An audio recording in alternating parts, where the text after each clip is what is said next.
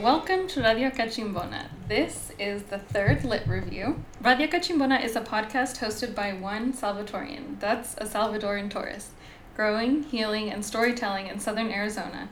I'm here to storytell the fierce, ongoing resistance occurring in these borderlands and centering Central American voices. Thank you to the patrons for supporting the lit review. If you're listening to this now, you are a lit review patron, so I really appreciate your support. And today I'm honored to have Denise Rebel of the Criminalized for Defending Education episode here to talk about Just Mercy by Bryan Stevenson. Denise, do you want to introduce yourself?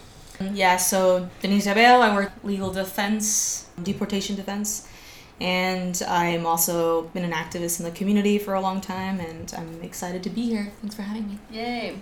So for those of you that don't know, Bryan Stevenson is a really famous lawyer who has mostly focused on death penalty appeals and wrongful convictions. He founded the Equal Justice Initiative in Alabama and did a lot of work around wrongly incarcerated people put on death row. And so Just Mercy is his memoir sharing the early days of him starting up the practice and everything that he saw. He primarily works in the South. Is there anything that I didn't add that should be noted in the beginning? No, I think that's a pretty good synopsis. Okay, cool. All right.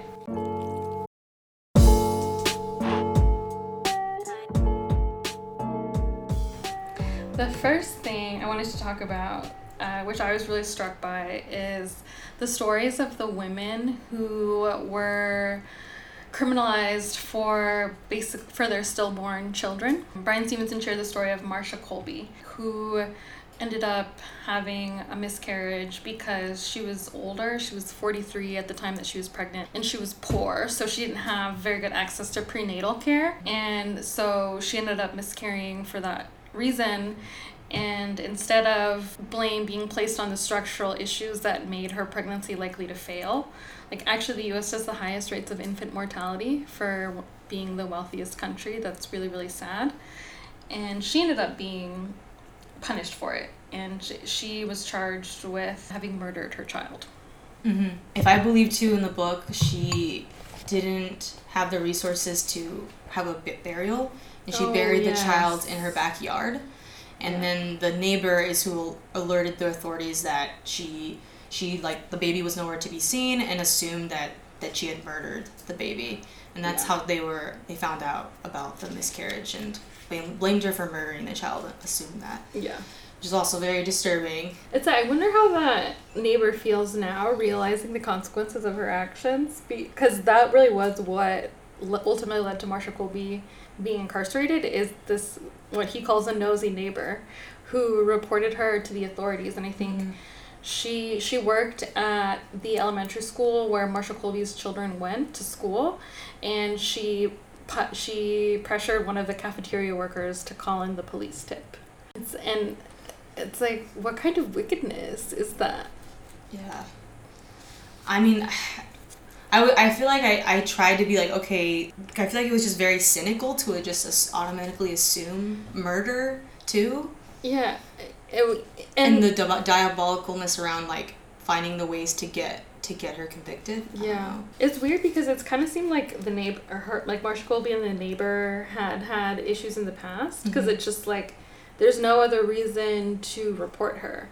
I mean, if somebody was pregnant and then not, I would assume that they miscarried. Yeah. And I would not be nosy about it. Oh. I would not bring it up. I would feel like this is too sensitive. Yeah. I don't want to trigger anyone. It's none of my business. Yeah. And I think one of the things that was how sensitive the situation was to begin with. Yeah. Kind of gave Marsha Colby, it agitated her. And so when the police came to question her about it, she lied to them. And that she did that because she was so shocked that there were people in her home asking her about her miscarriage. She was like, that's so private. Mm-hmm. And I was really perturbed by that too. Mm-hmm. In a lot of ways, these trials are these women being put on trial for how good of mothers they are. And again, I think it just ends up being an unjust indictment of poor mothers. Mm-hmm. So apparently the police like went into her trailer and took pictures of an unflushed toilet and a beer can on the floor, and they used that as examples of being like, wow, look how neglectful she is as a mother. Of course she would ultimately do this to her baby. Mm-hmm.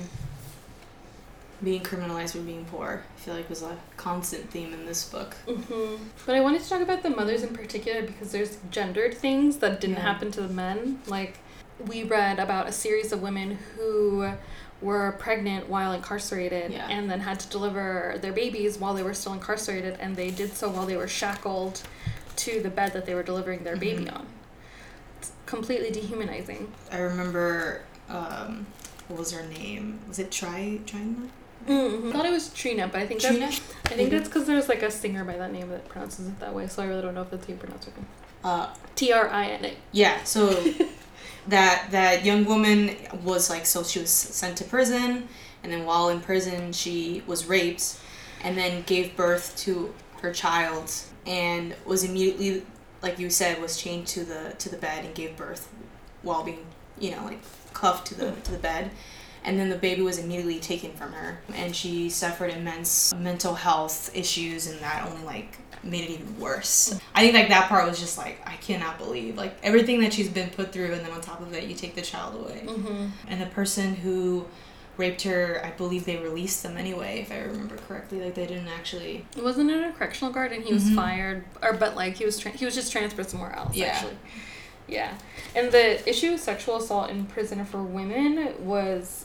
Bryan Stevenson took a deal of time to talk about, and I was disgusted. He talked about the Tutti Weiler prison, which is a prison created specifically for women, and how at the time there was a rampant sexual abuse problem, but nobody was paying attention to it, and like it got so bad that the chaplain was raping women when they would go to service. It's like insane. And then there were similar issues of incarcerated women being raped by correctional guards, and being able to tell that it was the correctional guard's baby because of DNA tests, and the correctional guards just stayed in that place or were transferred to another prison, but like were still allowed to be around women. And he talked about how the regular practice was that the guards could look at the women when they were showering if it was count.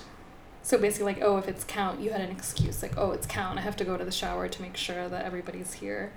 And the guards would just use it as an opportunity to, like, look at the women. Yeah. And you also couldn't go to the bathroom in privacy.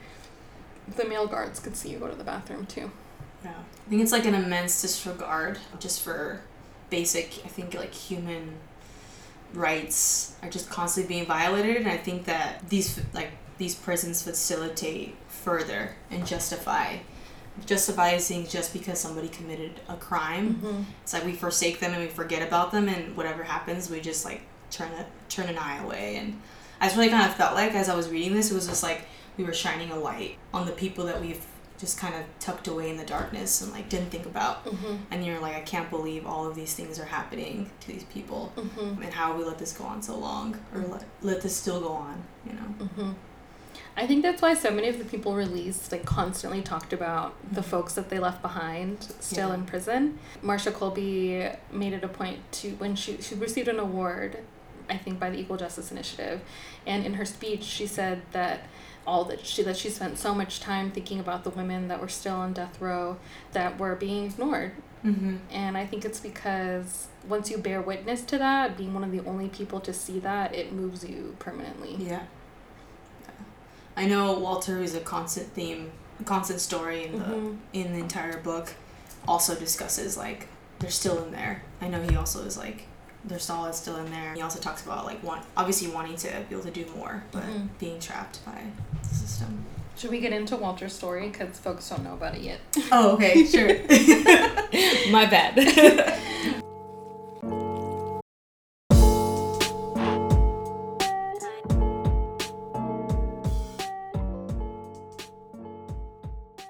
Walter McMillian was a black man who really made the unfortunate choice of having an affair with a white woman, Karen Kelly. It's like bitter for Minnie, his wife, because she supported him throughout all of his incarceration, even though kind of what led to the situation was that affair.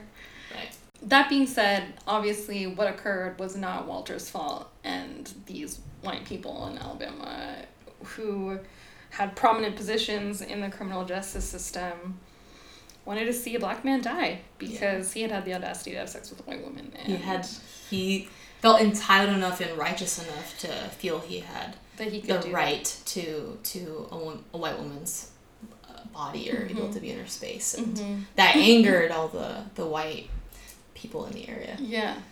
And so what ended up happening is that he was accused of a murder. It was a really grisly murder that made a lot of headlines in the small town in Alabama where it occurred because it was shocking. Rhonda Morrison was a woman who was working in a cleaners, and she was shot dead and dragged to the back of the store. And Walter McMillan was framed for her murder. And multiple things going on here. I think whenever a high-profile murder like this happens, police feel pressured to convict somebody to like kind of assuage the public and, you know, make it seem like they serve a public function. Like, oh yes, they do help keep us safe. And so I think there was a lot of pressure for them to convict somebody for this crime first. But then I think also Walter had angered these people because of the affair that he had with Rhonda. It was such a small town that people knew these things. And so there was this man, Ralph Myers, who was also romantically involved with Karen Kelly, the woman that Walter had an affair with. And he was at the time incarcerated either on suspicion of or because he was convicted of a separate crime. So he was already in state custody. Police had easy access to him, and they pressured him to tell the story that Walter McMillan had been present that day. And the story that Ralph told was really, really absurd. Like, it's kind of gnarly to think that there's a jury that believed that story. Yeah, it was also, I know that also to add to that, Ralph was also upset that Kelly, right? Kelly had an affair with a black man. I know that was also another layer too. So he used used that to try to get back at him, and then in doing so, a lot of things happened after, a lot of waves. Yeah. But yeah, then he was pressured to provide this story that was really absurd, and you couldn't believe that this was actually taken serious. Because the story that he told was that he had never met Walter before, but this day Walter came up to him at a gas station and forced him into a car at gunpoint and was like, drive me to the cleaners because my arm hurts. Which is like, his arm hurt too much to drive but didn't hurt enough to shoot a gun. And also drive to the gas station to find him. Yeah. So there was like all these gaps for sure. Yeah, like how had he driven previously to the gas station? Yeah. And then Ralph said that he went to the cleaners, that he shot Rhonda, and then that there was an unnamed white man that was the ringleader, who was the ringleader of the whole thing, and that person was never found. And Brian Stevens like, that person wasn't found because that person doesn't exist. Yeah. Yeah, and so then he was sentenced to death for that crime. And what's really ironic about that town is that they really pride themselves in being the basis of To Kill a Mockingbird. I think they have a whole museum dedicated to it, and they would like encourage Brian Stevenson to go every time he would go visit for trial or like to visit Walter. Yeah. And he was like, this is the Twilight Zone. Like, they think that they're a town about justice, and they put this black man on trial for having sex with a white woman. And there's, so apart from Ralph Myers' subsequent statements, also Karen Kelly testified that the sheriff was like, oh, like, you, like, why are you sleeping with the N-word? So this was like a real, this isn't like, oh, us conjecture. Statements made from the mouths of these local law enforcement officers made it clear that they were retaliating against Walter because he had slept with a white woman. Yeah. Even when he was detained, the way they detained him was also very sketchy. I remember Brian was also, the attorney was talking about how when they detained him, they shouldn't have detained him because he hadn't been officially convicted yet. And they took them in, and that also was telling of like corruption that was going on, that some people had the power to just get him sent immediately to death row and wait there, and he hadn't even gone into the process yet. Yeah. So pretrial detention always occurs in criminal prosecutions, but what Janice is talking about is that Walter was detained before his trial on death row. Yeah. A place where you only go when you're convicted to death. Yeah. It's absurd. It's like weird. And crazy. Really disgusting and terrible. The law enforcement did that to shake Walter and scare him. Mm-hmm. And then subsequently they would point to that as evidence for how dangerous this man was. Mm-hmm. And like the public and the media would point to that as evidence of how dangerous Walter was. They would say, oh, like he was so dangerous that before he even went to trial, they put him on death row. Yeah. Because they required that extra security. Mm-hmm. No, that was just them being lawless, you know. And we were talking before about how Walter's case, so he was one of the people in the book who was incarcerated for the least amount of time wrongfully. Because I think 6 years. Yeah. It was. But he talked about how, or there were resulting permanent injuries even though he was incarcerated for 6 years. Like his marriage was destroyed. By the time he was released, Minnie, his wife, told Bryan Stevenson, you know, I think that you should talk to Walter and tell him that I don't think it's such a good idea if he comes back to live here anymore. You know, I just think so much has happened. Things can't go back to the way that they were before. And that broke my heart. Yeah. Because she stood by him the whole time while he was incarcerated, wrongfully convicted. She stood by him because she knew that he hadn't done the crime. Mm-hmm. And it's so sad that even though she had that loyalty throughout, like their relationship couldn't go back to what it was before just because of how much hurt had occurred. Yeah. And she found out about the affair through the entire process. Mm-hmm. She didn't know beforehand. Mm-hmm. So I think that also was an impact, aside from the trauma that came from him going through that criminal justice system process. Mm-hmm. It definitely impacted her, and I can understand, but I do think that's like another layer that happens after someone is put into the justice system. And Mm-hmm. there's no way to go back after the trauma that's been committed on both the person who was convicted and the family who were affected by it. Yeah.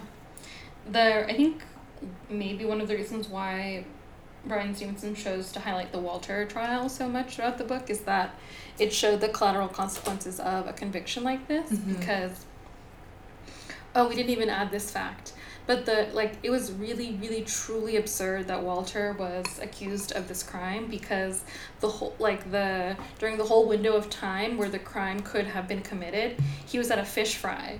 Half of the black community, it was at his house, and he was fixing his car because it was broken. So he was like literally in the driveway with a mechanic looking over his car the whole time, and like everybody that was at the fish fry saw him. Mm-hmm. And so the black community was traumatized because they were just like, fuck, we could that could be us. We could be wrongfully incarcerated whenever, and it doesn't matter if there was 50 eyewitnesses that said that Walter couldn't have done it. He was still incarcerated. Mm-hmm. Yeah, that was a very important fact. Mm-hmm. You're right. That wasn't his complete alibi, and it was completely dismissed just because of the guy Ralph, who said that no, I claim that he was here and this is what happened, and no matter what anyone would say, that was like God's language or something for people. Well, I feel like it just shows how much that criminal justice system valued the opinion and like witnessing of a white man versus Mm-hmm. a whole community of black people. Like it literally didn't matter that there were like 50, 75 people who were saying that they saw Walter that whole morning. Yeah. It just took one white man and a really absurd story to Yeah. get this man convicted. Mm-hmm. I think it was because that community of white people wanted Walter to be punished because they had already decided before the fact that Walter was wrong. And you had talked about that, about how being presumed innocent until you're convicted guilty is not something that's afforded to black boys and to black men in the criminal justice system. And that's what occurred with Walter, because it's like it didn't really matter what evidence the state had, he was going to be convicted regardless. Yeah. The whole statement of being innocent until proven guilty definitely does not apply. Mm-hmm. And I feel like even no matter now as well. Yeah. So I think that people like to go back to that statement over and over again, but it does not apply realistically. Mm-hmm. No, you're right. It still doesn't apply in modern times. Like I'm thinking about how in immigration proceedings, prior arrests can be brought up. Things that arrest and charges, even if they were dropped subsequently, can still be brought up in an evaluation of your moral character. Mm-hmm. Not to always make it about immigration, but but relevant. relevant.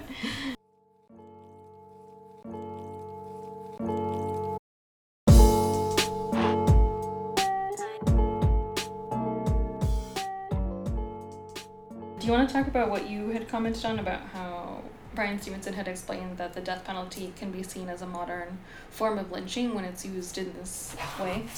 Yeah, that's something that I noted, and I just kind of caught, like, it just kind of made me just kind of revel and think about how the system has found ways to go around, like, reform within the justice system to still work in their favor, to continue racism and to continue implementing things to keep the order of white supremacy. And one of the things he talked about is that the death penalty was a modern day form of lynching. And I was like, wow, like I never thought of it in that way, but after reading this and going through it, I could definitely see how that was applied here. And most of the people who are in prison who are up on death row are people of color, are men of color, and it just further like reinforced that is definitely true. And further disturbing. And I think the Walter case is a really clear example of that, because that's literally, like, this kind of thing is literally what would have incited a lynch mob before. A black man being accused of having slept with a white woman was literally something that could result in you being publicly lynched. And that's kind of what it felt like. It kind of felt like his conviction was to assuage the white rage over this potential interracial dating. Yeah, he was like the perfect staple to reaffirm what the white community felt black people's place was. And they used him as like a platform to do that, which was terrible. And disregard for humanity, and obviously it shows when you read the piece. You're like, wow, like they have no care about what if he is innocent. And I think they just constantly are marching on this train of like he's gonna be convicted no matter what, no matter how much evidence there is to say otherwise. Yeah, well, so what really disappointed me was reading about how in the post-conviction evidentiary hearing that Bryan Stevenson had, with all this new evidence being like, Ralph Myers lied. This person, he said it to this person and this person and this person that he lied.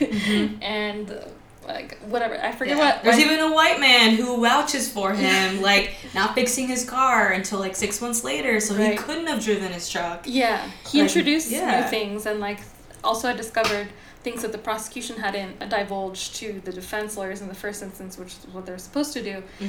And there had been like a bunch of white people that had shown up in support of the state, in support of making sure that the prosecution would be upheld, and they left the courtroom when they started hearing this new evidence, because they don't want to hear the truth. Yeah. They were upset hearing these things that confused them. Like, wait, I thought he was guilty, and instead of like really grappling with that, they just left the courtroom. Yeah, they were like, no, this man is not our perfect like evil black man we had imagined. Right. And just couldn't see it and had to leave because they were just so dumbfounded. Yeah, I remember that was like, wow.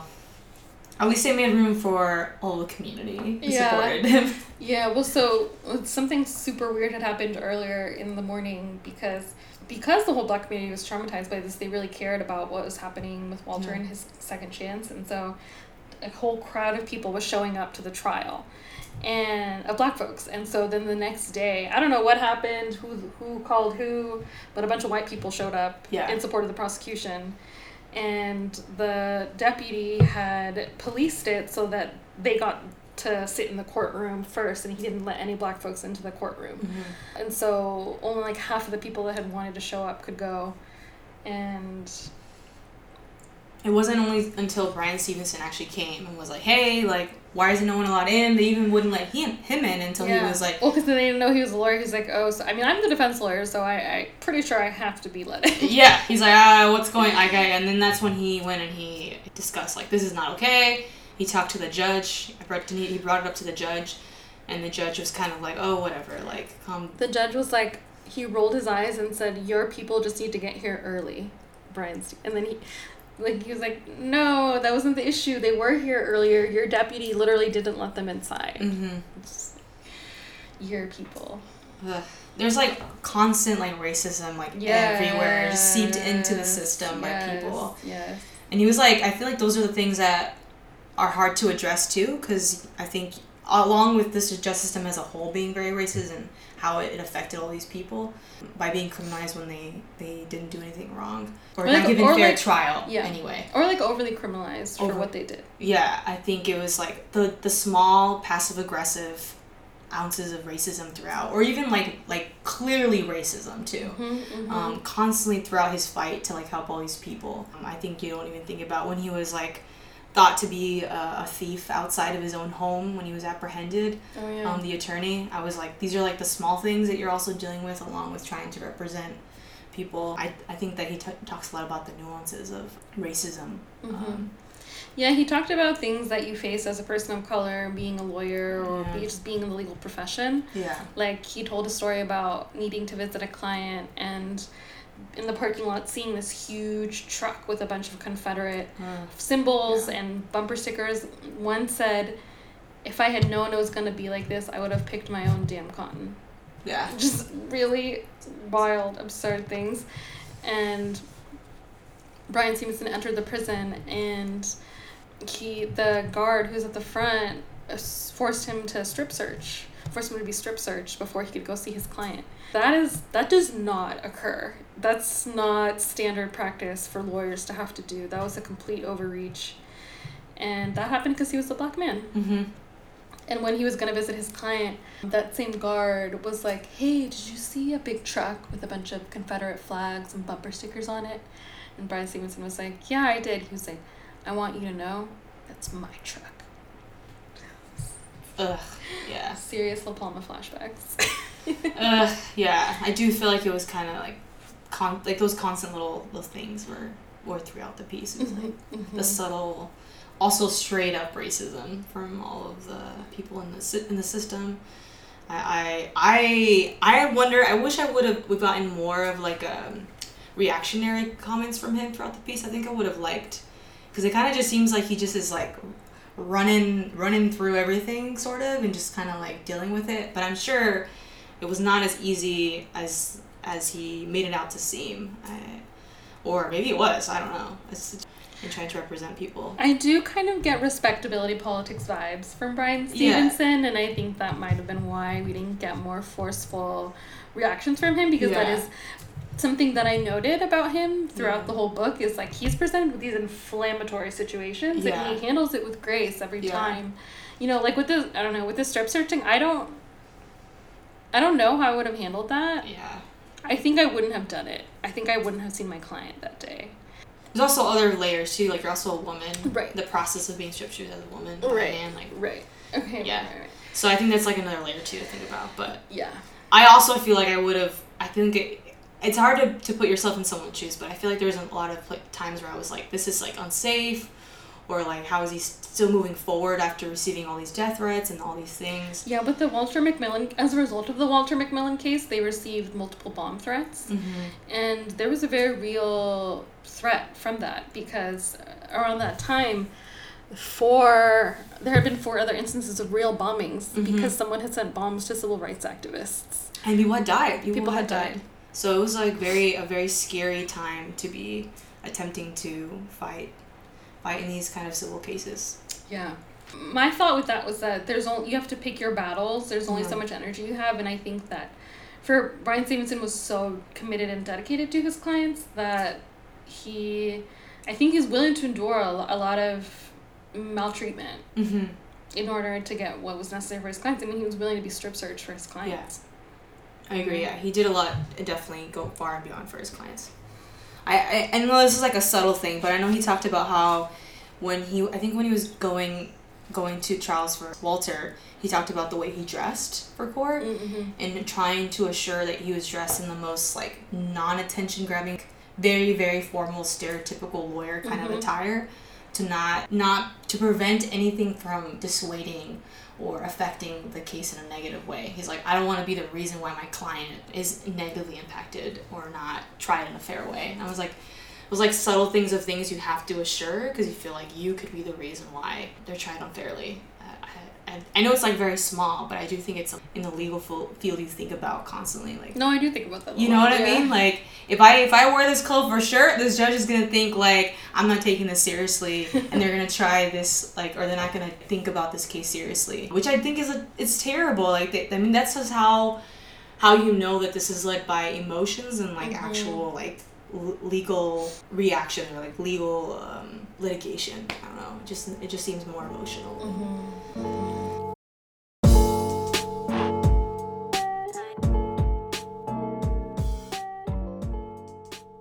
Do you want to talk about Antonio, the 14-year-old?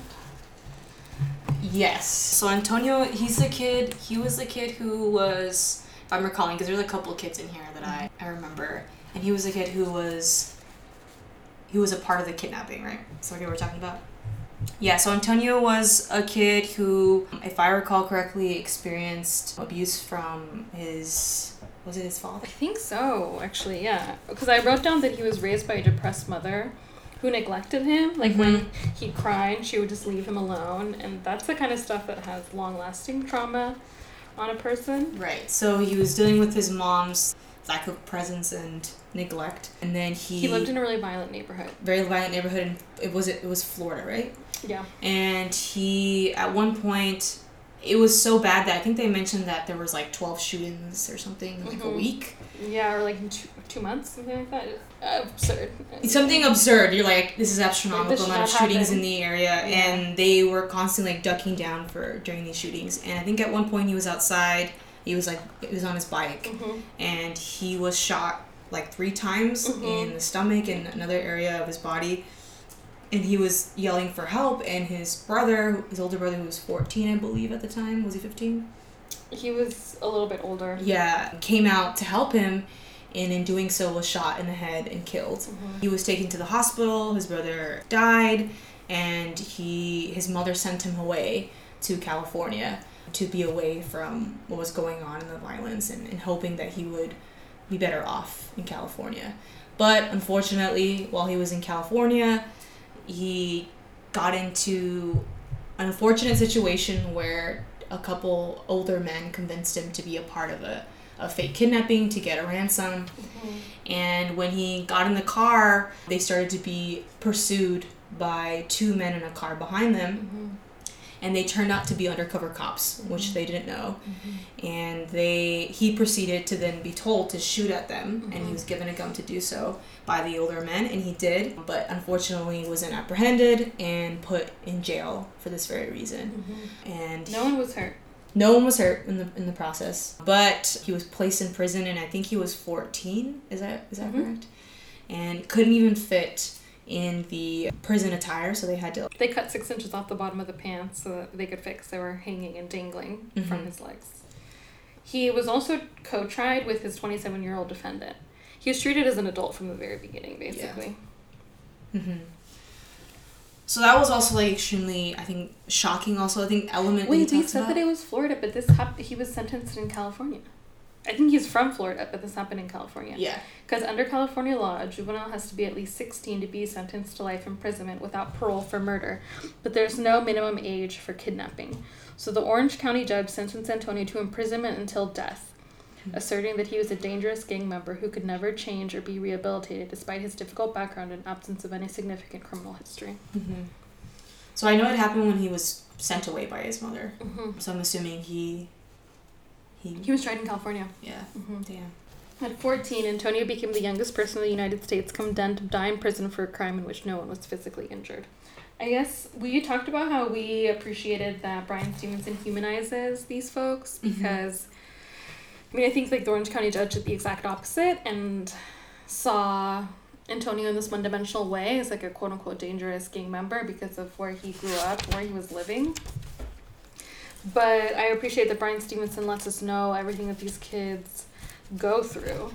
Like with Antonio, where his brother was shot in front of him. And I'm assuming he experienced a lot of guilt for the fact that it was him calling out for help that led his brother to run outside. So you were right about his father abusing him. It says from the time Antonio was in diapers, he endured abusive beatings by his father, who hit him with his hand, fist, belt, and extension cords, causing bruising and cuts.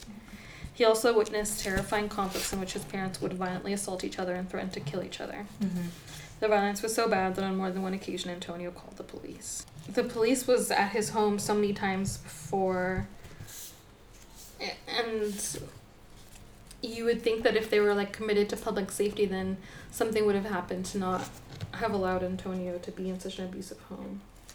I don't remember which case it was, because I feel like it's also relevant, where they talk about how they're not allowed to discuss character in cases as well. Do you remember that? And how you were not allowed to bring up past traumas to express why this person led to being involved in this crime and how it impacted why they did what they did. And I think there was like several cases where they tried to fight this and like make it so that you can bring it up. I just couldn't find it in the... Oh, that was Trina's situation, I think. So Trina was she was a young girl. Her father was a former boxer whose failed career turned him into a violent, abusive alcoholic. Mm-hmm. And he would rape Trina's mother. He would regularly punch, kick, and verbally abuse her mother in front of the children. Her father would go to extremes, stripping Edith naked and beating her until she writhed on the floor in pain while her children looked on fearfully.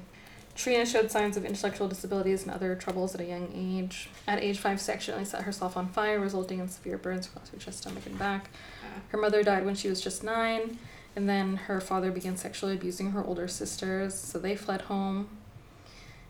And then at that point, Trina just decided to leave as well. She was homeless. So on page 141 of the book, if you have the book and you're looking this up, the court agreed striking down this kind of evidence in Booth versus Maryland. The court decision was widely criticized by prosecutors and some politicians. It seemed to energize the victims' rights movement. Less than 3 years later, the court reversed itself, Payne versus Tennessee, and upheld the rights of states to present evidence about the character of the victim in a capital sentencing trial. Wait, no, this isn't character about the defendant. This is character of the victim. Oh, okay. Character about the victim. Which is really problematic for black defendants, because black defendants are... He cites the exact numbers in the book, but they're much more likely to be put on death row if the victim was white. Mm-hmm. It's like way more than that. But I'm pretty sure that's why I was trying to read Trina's situation, page 149. Yeah. Oh, Trina was the one who delivered her baby handcuffed. Yeah. She was also tried in Pennsylvania. Trina suffered horrible, horrible things, and as a 14-year-old, she wanted to talk to some friends of hers who were boys and lived in her neighborhood, and I guess because of Trina's family situation, her mom had forbidden her kids from playing with Trina. Mm-hmm. And so Trina was like, well, I still want to see them. So she snuck into their house, and she had matches. She lit matches to try and find her way to the boys' rooms, and she dropped the match and lit the house on fire, and the boys died as a result. Yeah, of the asphyxiation of the smoke. And so the judge actually found that she didn't have any intent to kill, mm-hmm. which the state was arguing that she did. They were trying to make it seem like she was malicious. But it was just a horrific accident. Mm-hmm.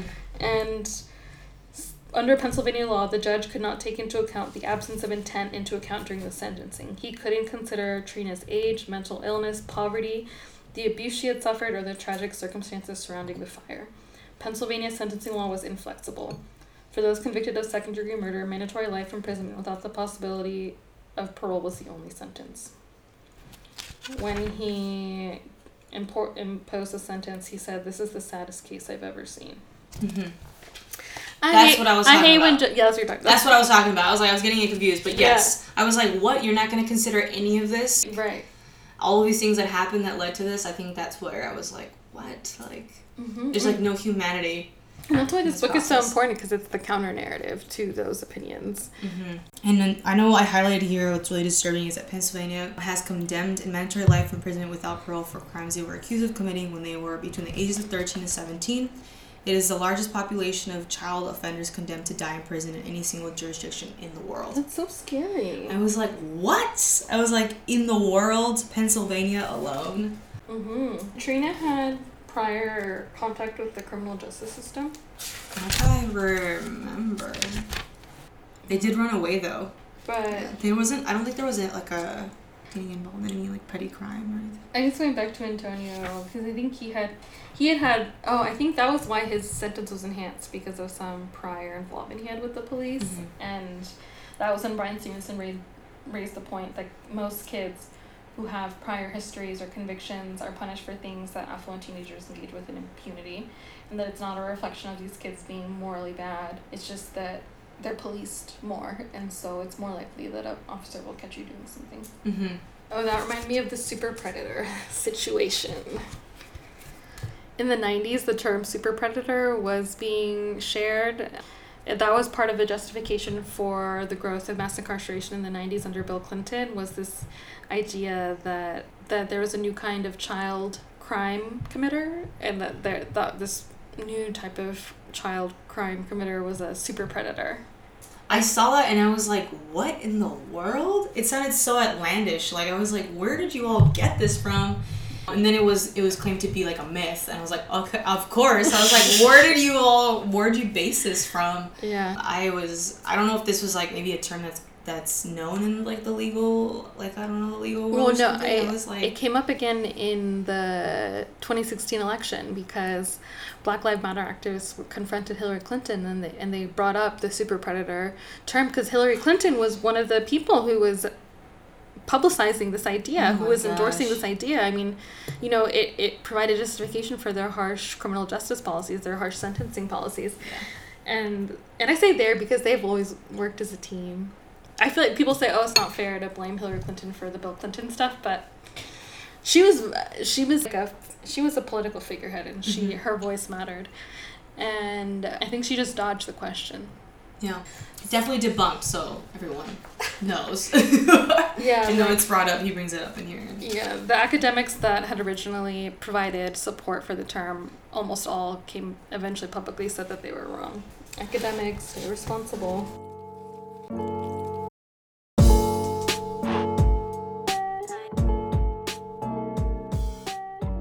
We can go back to the intro. Yeah, I was actually just doing that. I was like, oh, I feel like we're way to segue over here. Okay. Brian Stevenson tells this really funny story. It's like funny to me because I've been there before, and you've been there before too, Denise, as people who work with folks who are incarcerated or detained. Mm-hmm. So he talks about how he was a 23-year-old law student at Harvard working in Georgia on an internship, and his task was to meet a condemned man. And he was visiting this person alone with no lawyer accompanying me. And to emphasize, he was going to visit someone who's on death row. Yeah, yeah. Delicate kind of conversation to have with somebody. It's in that kind of predicament. I've never actually even been in that specific situation. So he drove there by himself. He says at that point he didn't really know anything about the capital punishment system, and that he hadn't even taken a class on criminal procedure yet. And he was like rehearsing in the car, like what to say, like what to do. Yeah, I mean, I think this struck us because we've both been in so many situations where you're tasked with something so impossible, and it's like you're not really given training on it. You know, It's kind of a perennial problem in the nonprofit industrial complex. It's like lack of training. And I think that also there's just kind of a lack of emphasis on the importance of sensitivity, you know, because it's like obviously you can go and deliver a message because you have a voice, but it's like trying to do it without fucking up the situation more. Further traumatizing somebody or escalating the situation. Yes. Definitely. I do think there's like cases, you need to go do a sexual abuse screenings with this kid to make sure that they were abused at the shelter or something like that. And you're just like, how do you do that? In a delicate manner where you don't further hurt the kid. Yeah. But also make sure that if they're being harmed, it doesn't continue. Mm-hmm. That's definitely an example. Definitely relatable to what he was going through. Well, that's what I'm saying about the training. It's like we sit in trainings where people say, don't re-traumatize. And sometimes you're given some concrete suggestions, but apart from that, you really are just on your own. Yeah, pretty much. And I do think that usually those conversations or those trainings are more like, these are the things to look out for to know that you're traumatizing them. It's not really like how to minimize, things to do to not re-traumatize them, like how to do so. And even if there are practices for not how to do that, there's still the rhetoric of, we need to get the information. So you're going to have to do what you have to do. Oh, yeah. Which we just tread through and not think about the person that you're affecting. I was reflecting on that too when he talked about Charlie, because I think it took him like a really long time to get Charlie to open up. Yes. Like I think he had to go visit him twice. He did. I think he did open up that first time, but it took like a long time. Yeah. He said it took him over an hour.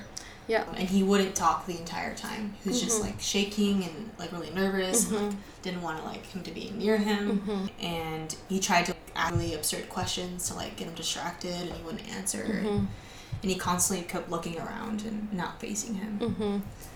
I thought about that because of this very thing that you're saying, that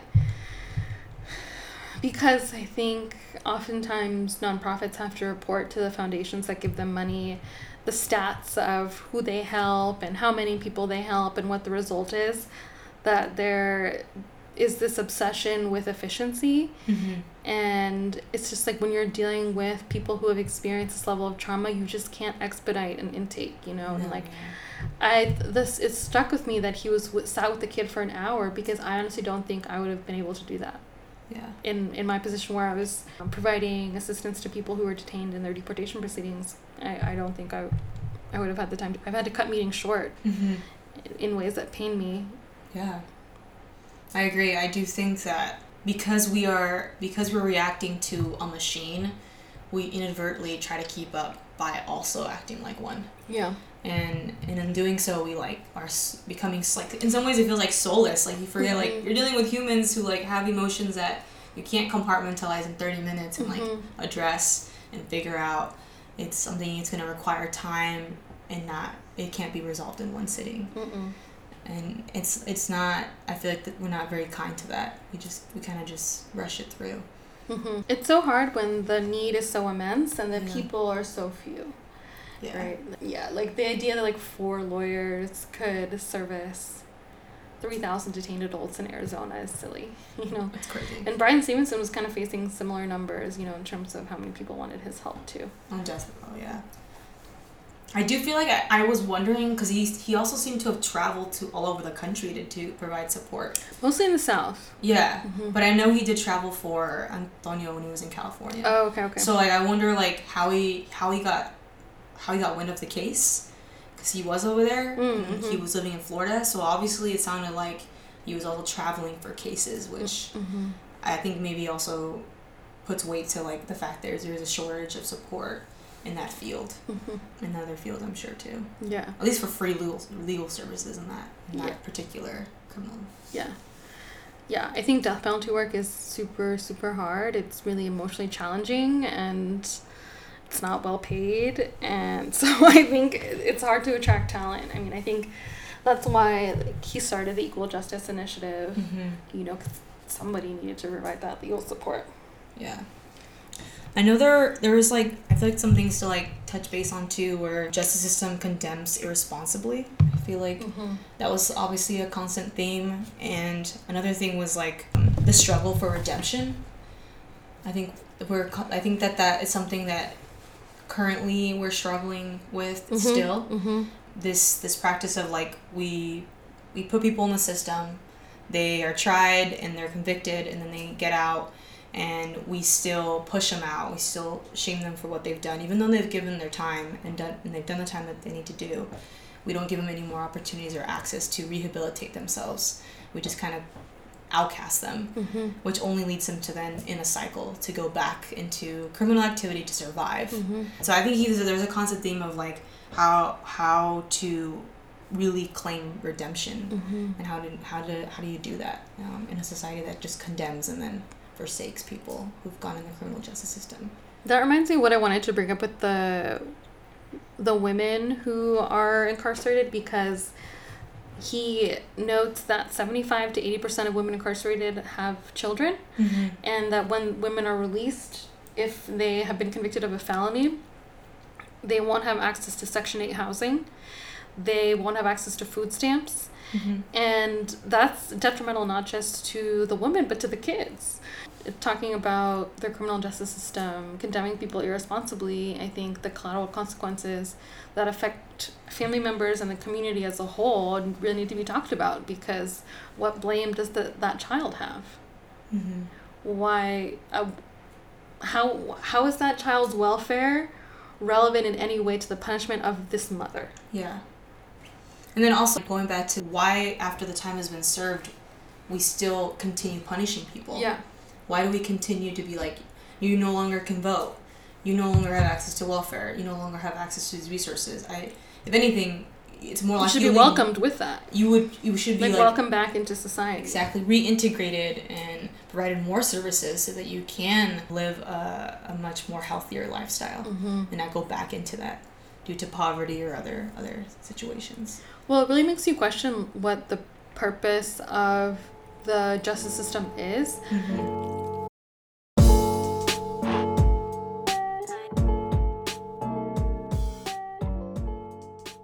I think we should talk about Herbert now, the veteran. Yeah. So Herbert was black man who fought in Vietnam, and he suffered mental illness while in Vietnam. And Vietnam was a very, very traumatic war for a lot of the people who fought it. And Bryan Stevenson talks about how he saw most of his platoon members die in front of him. And he started having psychotic episodes while he was in combat. And multiple of his supervising officers sent Herbert to psychiatric evaluation. And still it took 7 months for him to be discharged when he was like having mental health episodes and breakdowns in combat. Yeah. And so obviously that just deteriorated his mental health completely. He came back to the U.S. and became obsessed with a woman. Yeah. And I think kind of placed all of his hope in her in like a really obsessive, unhealthy way. Yeah. Depended all of his emotional happiness on her. This person, yeah. Which I think itself is like a sign of mental illness. Like obviously this man was not well. He could not logically figure out how to live his life. Yeah. And so he became hell-bent on acquiring the love of this woman, and so he came up with this really tragic plot to gain her love. And what he was going to do was that he was going to prepare a bomb that he was going to leave on her front door, and when she went to go get it, he was going to like jump out of the bushes and push her out of the way and rescue her. Yeah. And that was how she was going to fall in love with him. Again, obviously this man is suffering from mental illness. None of this makes sense. This is a wild story. It was definitely, I was like, I don't know how this is supposed to work. I stopped following you with the creation of the bomb. No. And so it was especially tragic because 2 of the woman's little family members who were children, 2 little girls, I think her nieces, opened the door, picked up the package, and they were the ones who died. Yeah. I think they were walking by actually or something. Oh, really? Something like that. I thought it was like they had like opened the door and he thought that she was going to open the door. And it was the kid. They picked it up out of curiosity. Yeah. She thought it was like he interesting. He didn't intend for the kids to pick up the package. No. That's what made it really sad. And it was supposed to go off like it was like a time thing, not. It wasn't supposed to react to movement. That was what they brought up at the trial. Unfortunately, it didn't work the way it was supposed to. Yeah. And so it went off when the little girl was like looking at like, what is this? And like moved it around and terrible things happened. Yeah. I brought this up in relation to what we were just talking about because when Bryan Stevenson took on the case, at the first hearing, there were these 2 black women who stayed behind and were kind of whispering, looking at him. And they were like, hi, we're the living family members of these little girls. And we wanted to talk to you because we don't think that this man should be on death row. We think that enough hurt and death has happened from this terrible incident. And we don't want this to happen. And we've been telling the prosecution this for years and nobody listens to us. So we were hoping you would listen to us. Yeah, and help us. Because they were not being provided any resources to support them in terms of medical needs after the aftermath. Because one of their nieces survived, and she had a lot of medical needs after the whole bombing and wasn't receiving any resources. And I know that, so it was like very kind of ironic they were going to the person who was defending the person who caused the issue. So it goes. Well, it just shows how disconnected the prosecution is from the people. It's like that's why it's so funny that in prosecutions the case is listed as the people versus Walter McMillan, because it's like if you really represented the people, you should be more concerned about the welfare of this victim's family. Because what is more effective and what's going to make these victims whole? Healthcare, so that they can live lives as normally as possible despite that injury, or a man being sentenced to death. Yeah.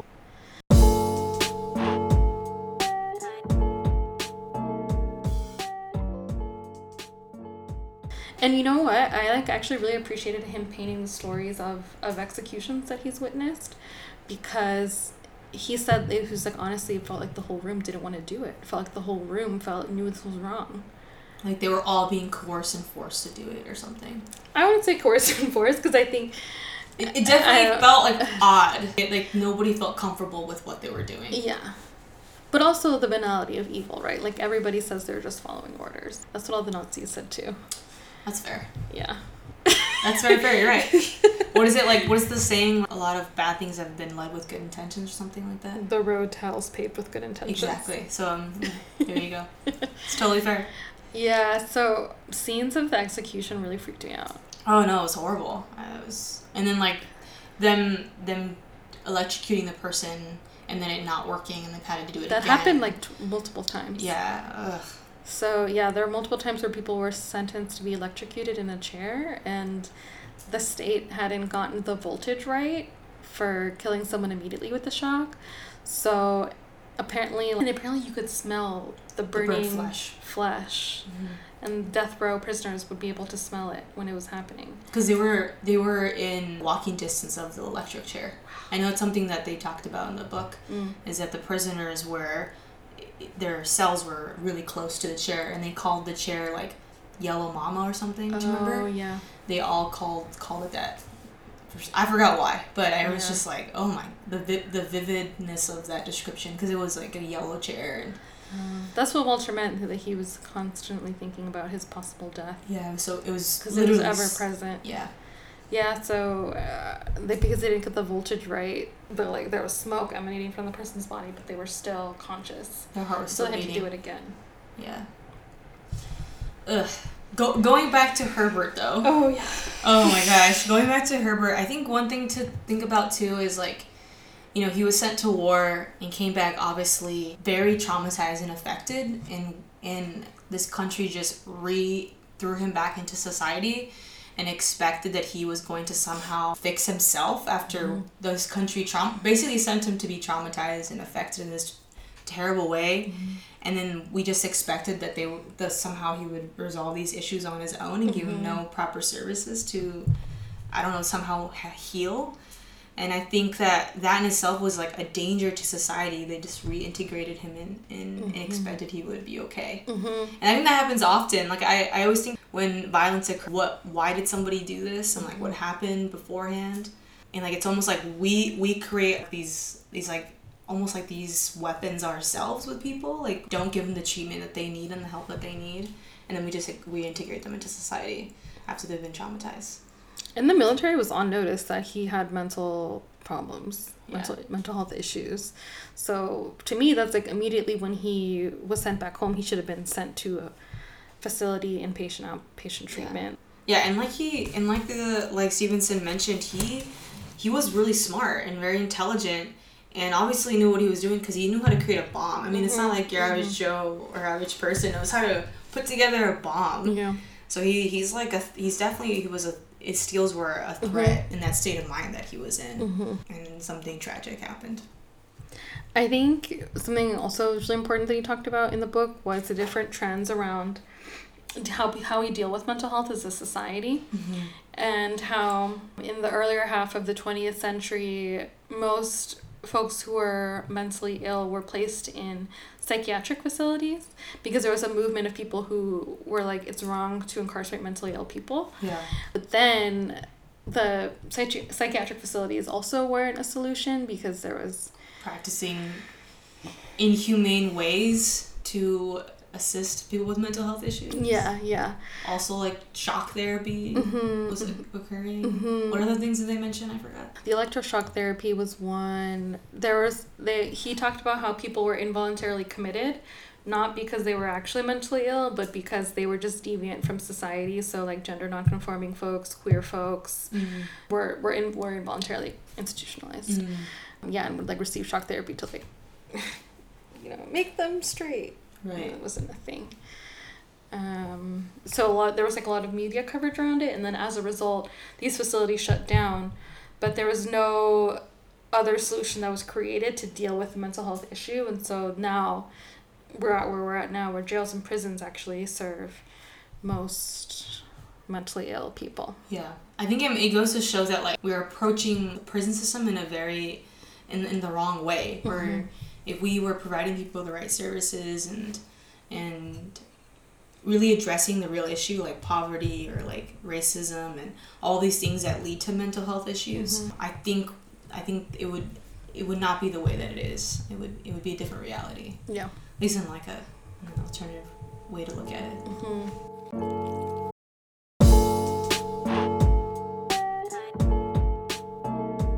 Honestly, we didn't even get to all of the stories. So there's a lot to digest, and do it with a friend.